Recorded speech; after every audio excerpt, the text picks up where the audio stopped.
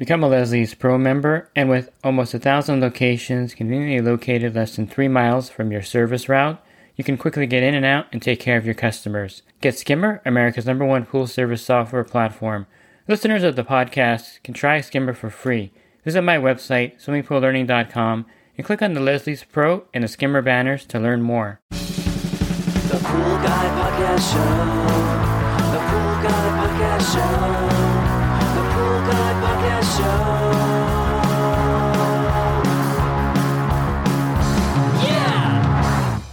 Hi, welcome to the Pool Guy Podcast Show. In this episode, I'll be joined by Bob Lowry, and we're going to talk about the Biolab factory. It's the factory that made the trichlor tablets, and it burned down in Louisiana.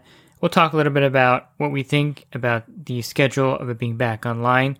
Bob Lowry is also going to share a few things on safety out there while you're out in the field. And then we're going to finish up the episode talking about things you can add to the pool that will make the chlorine last longer, like a saltwater generator, AOP, ozone, and UV. Pool Service Pro. Open a Leslie's wholesale account today and receive wholesale pricing on products you use every day. Leslie's Pool Supply offers convenient locations that are open 7 days a week. Another great benefit of opening a Leslie's wholesale account is Leslie's referral program. Get referred to a customer looking for weekly pool service. Save time and money and grow your pool service route and become a Leslie's Pro.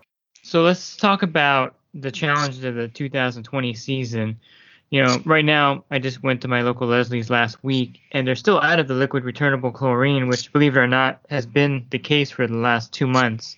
They just have disposable HASA. And so they also have a limited supply of acid. They had maybe 4 or 5 cases there. And the trichlor, of course, they have in stock now. However, we're not releasing trichlor in the pools because the water temperature is down here. In 2022... Actually, I said 2020. I think it's 2021 was what I was trying to say. I wrote the wrong year in my notes, and so I said 2020. 2021 is the year that we're talking about because this is the year that we're in. Right. Next year, 2022, I've heard from many sources, and I kind of have my ear to the tracks of how the chemical shortage is going to be in that year. What are your thoughts about 2021? You know, everyone's scrambling for chlorine, not being able to find it. And next year coming up, the pool pros are pretty nervous about the pricing and about the availability of chlorine. And since you've been in the industry forever, and this has probably never happened before, has it? No, this is really unprecedented. We haven't, in the almost 50 years I've been in the pool industry, we've never seen shortages of chemicals or equipment like we're experiencing in the last almost 2 years now. I think the shortages are going to continue because the plant that burned to the ground that made trichlor, that was in Luling, Louisiana, it's not going back online.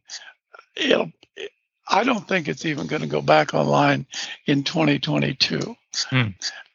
There are a number of reasons for that, but the biggest one is that usually when you rebuild a building, you know from being a contractor that, you know, if you rebuild something, you have to bring it up to code.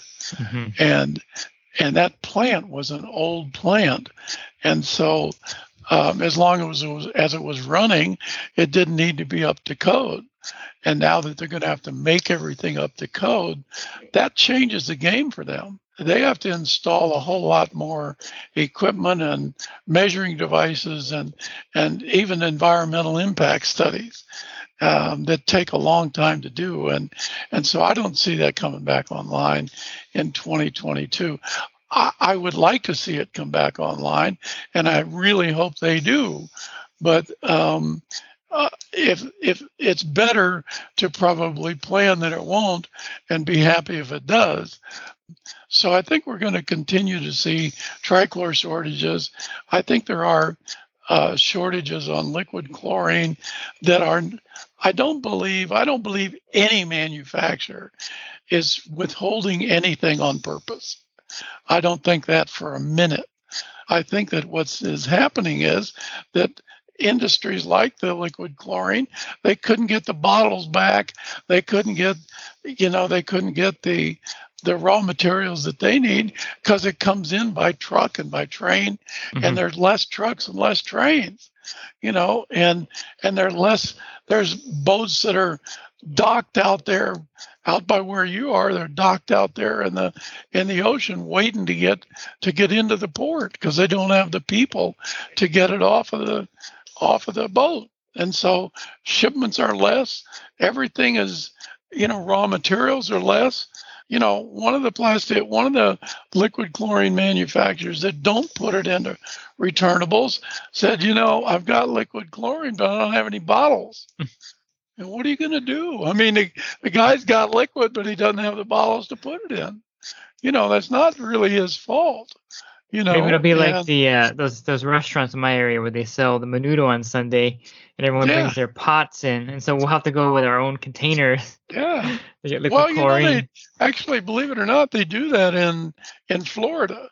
They have it's like a filling station, a gas station. You go in with your own container of chlorine, you fill it up, and they charge you for it. That may be the way for the future. They've got a tank that's up in the air about as tall as you are, and just a valve and a thing down at the bottom. They open it up, and people go in and fill their own bottles. And I think you're right about the raw material. And I think you're right about the biolab factory, because people aren't really talking about it. I've heard a few people mention they have to bring it up to code for the EPA and with all the codes in the city that are new. I mean, I have a rental property I just got this year, and it can be used for commercial property like real estate office or an insurance office. But the city wanted me to put 6 handicap parking spaces in. They wanted me to all the upgrades that I need to do to make it up to code, because it's built in 1986, and it was owned by the same person all those years. Right. And so for me to change that and continue using it as a business, I had to do that. And so for them, I mean, they're making a chemical that they had to evacuate the neighborhoods when that thing burned down. Well, yeah, and they have to go through there's now emission controls that didn't exist when they built that, so they can't exhaust as much, chlorine that they couldn't capture, and other things that are vented, they can't run that out into the environment anymore. And there's cleaning procedures, and there's a lot of things, and I know, because I was a chemical manufacturer. I didn't make trichlor tablets, but we made chemicals, and we packaged chlorine. There's a lot of things you need to do that. You have to have scrubbers and filters, and you have to air handling things that change the air every 8 minutes in the room, and there's a lot of things you need to do. And then the storage amounts, that gets to be a problem too, because OSHA says you can only store this much of this kind of chlorine in this space. And even though it's a space that may hold more than that, the OSHA says you can't do it. You end up with problems like that and they're going to be under close scrutiny when they open it. When they open that plant, OSHA's going to be there, and EPA, to make sure that they're doing it right, and that may slow them down too. And I don't think people realize how toxic that trichlor really is, because I had a friend that worked in a factory, and they have these special gloves that they give them when they handle them, and he left them somewhere, forgot them, I don't know what happened. So he just used a regular pair of rubber kitchen gloves from his house, and the next day he showed me his hands, and they were all burned because he wasn't wearing the gloves that they supplied. And so it's a super toxic chemical when they're making it, even when you're handling yourself as a pool guy. And what pool guys don't really understand either is that a lot of the exposure that they have to even sunlight, it is cumulative in your body. And you won't have any effects right now, but as you get older, you're going to. Yeah. And the stuff is going to accumulate, and you're going to have breathing problems. You're going to have problems with skin cancer and things like that as you get older, because you're not protecting yourself now. And you really, as a pool service tech, you should be wearing them we're starting to wear masks all the time anyway, but you Hmm. should really be making sure that you wear a mask when you handle chemicals. You should be wearing some kind of gloves or protection when you're dealing with any kind of chlorine product, and especially you should be wearing either sunglasses aren't exactly an eye protection, but they're better than no protection. Hmm. But you really need to protect your eyes because of dust and wind and stuff blowing chlorine and vapors into your eyes. And so when you're handling those kinds of things, you probably should put on a pair of goggles or at least a pair of safety glasses Hmm. so that you can protect your eyes, because your eyes are really sensitive to chlorine. And I've told people, if you get pure chlorine, like from Cal Hypo, you get some dust in your eye, you've got about 10 seconds before it causes permanent damage. And so you really need to be aware of that. And you either need to pour some water over your, from your water bottle onto your face, or you need to bend down and splash some water from the pool into your face and Yeah. get that stuff out of your eyes as quick as you can. Been there and done that. I know that happens when I'm not wearing my glasses, and if it's a cloudy day, I got to be extra careful. But yeah, I should be wearing safety goggles on those days when I'm not wearing my Yeah, safety sunglasses, and they should be polarized too. I should mention that because the glare from the pool is probably going to affect your eyes as far as that cataracts. does too. Yeah. Yeah. You end up with cataracts, and you really need to be wearing sunblock. Yeah. And I know that's not necessarily a manly thing to do, but you really should be wearing sunblock out there, because I can tell you, I spent my life in the sun. I was an athlete. I was a warrior in the Army, and back then we didn't even have sunblock. And Yeah. I can tell you now, I go to the dermatologist every 3 months, and they burn off all these little keratoses and stuff like that. And I've had 3 bouts now with skin cancer. And I don't go out in the sun that much now at all, but Yeah. I'm getting skin cancer. Well, And it's because I spent a lot of my time in my life out in the sun, unprotected.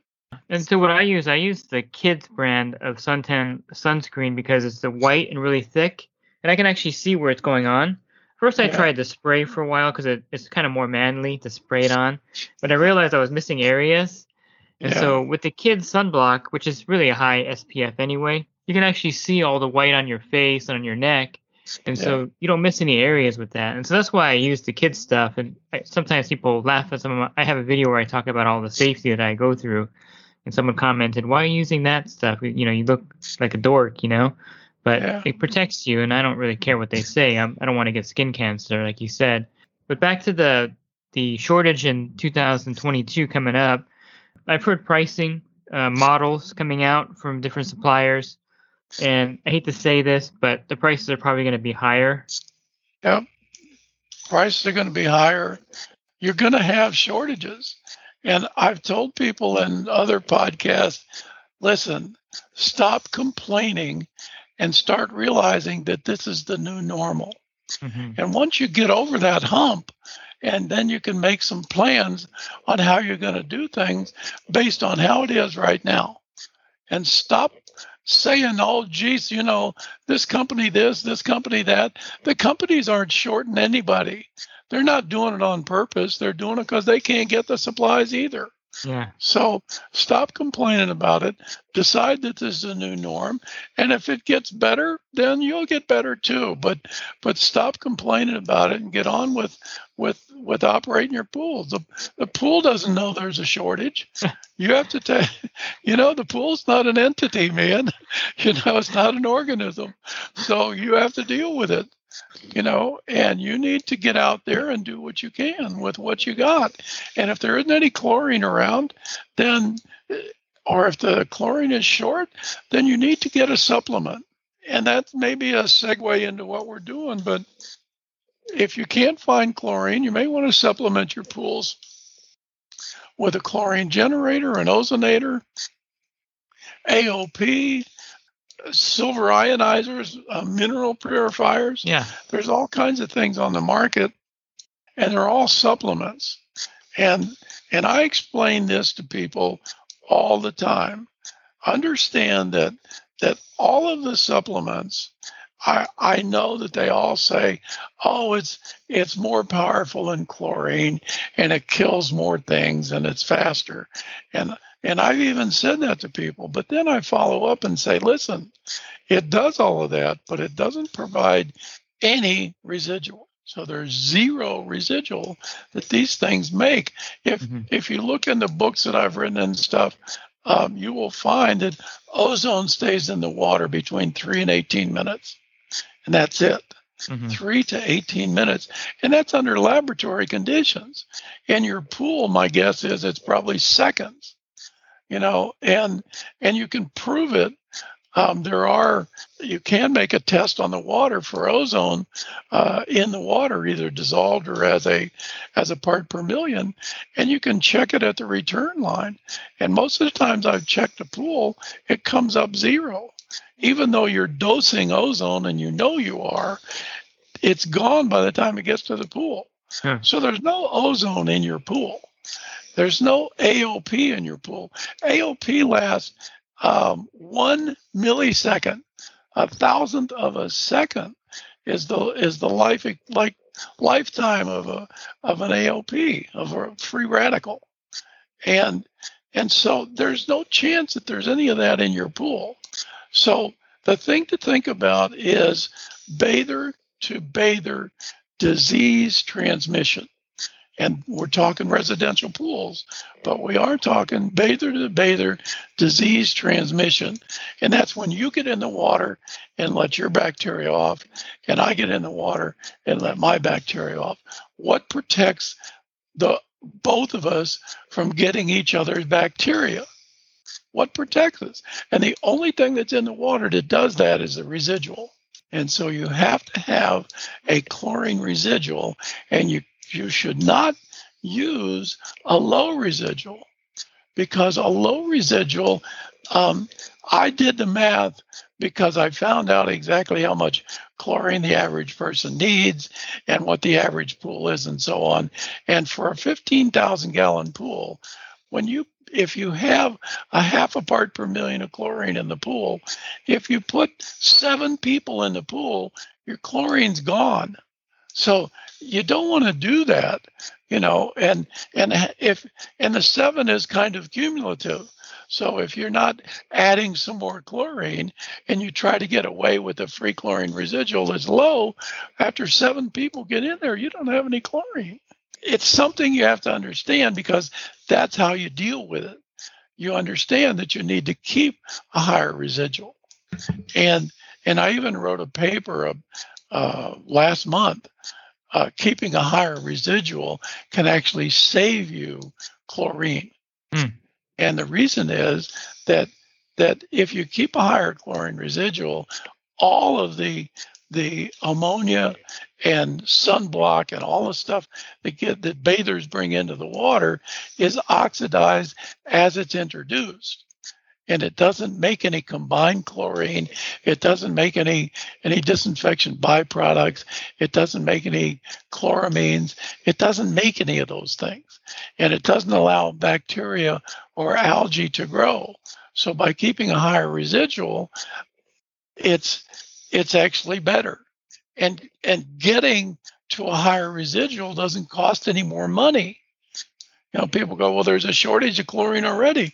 Yes, but if you get the chlorine level up there one time, the amount of chlorine that's used by any pool is pretty much fixed.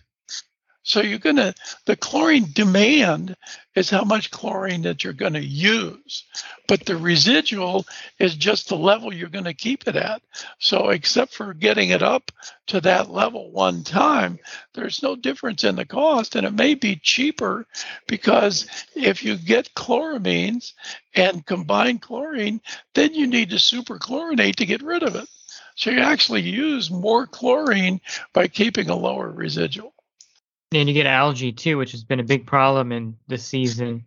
And then you're buying algicides and spending money and time trying to get rid of the algae. So keeping a higher residual is the best thing you can do. or at least use a supplement such as any of the devices we've talked about. Yeah. But just remember that they don't add anything to the residual. They just reduce the amount of chlorine that you will need to maintain the residual. And if you're looking for more of Bob's resources and looking for that tech bulletin that he mentioned on having a higher residual, you go to his website, pcti.online, and from there you can look at that bulletin. You can also sign up for his certified residential course there online on his site.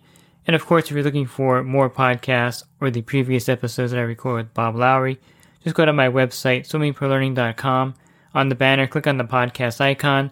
That'll take you to a search box on that site, and just type in Bob Lowry to pull up those other podcasts. And if you're interested in enhancing your business, definitely consider my coaching program. You can learn more at poolguycoaching.com, and by joining, you also get a discount on your general liability insurance.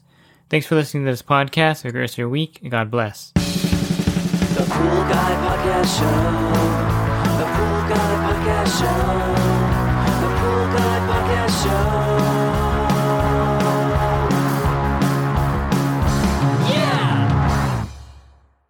Real quick, if you're not using pool service software, try Skimmer free for 30 days at getskimmer.com/poolguy.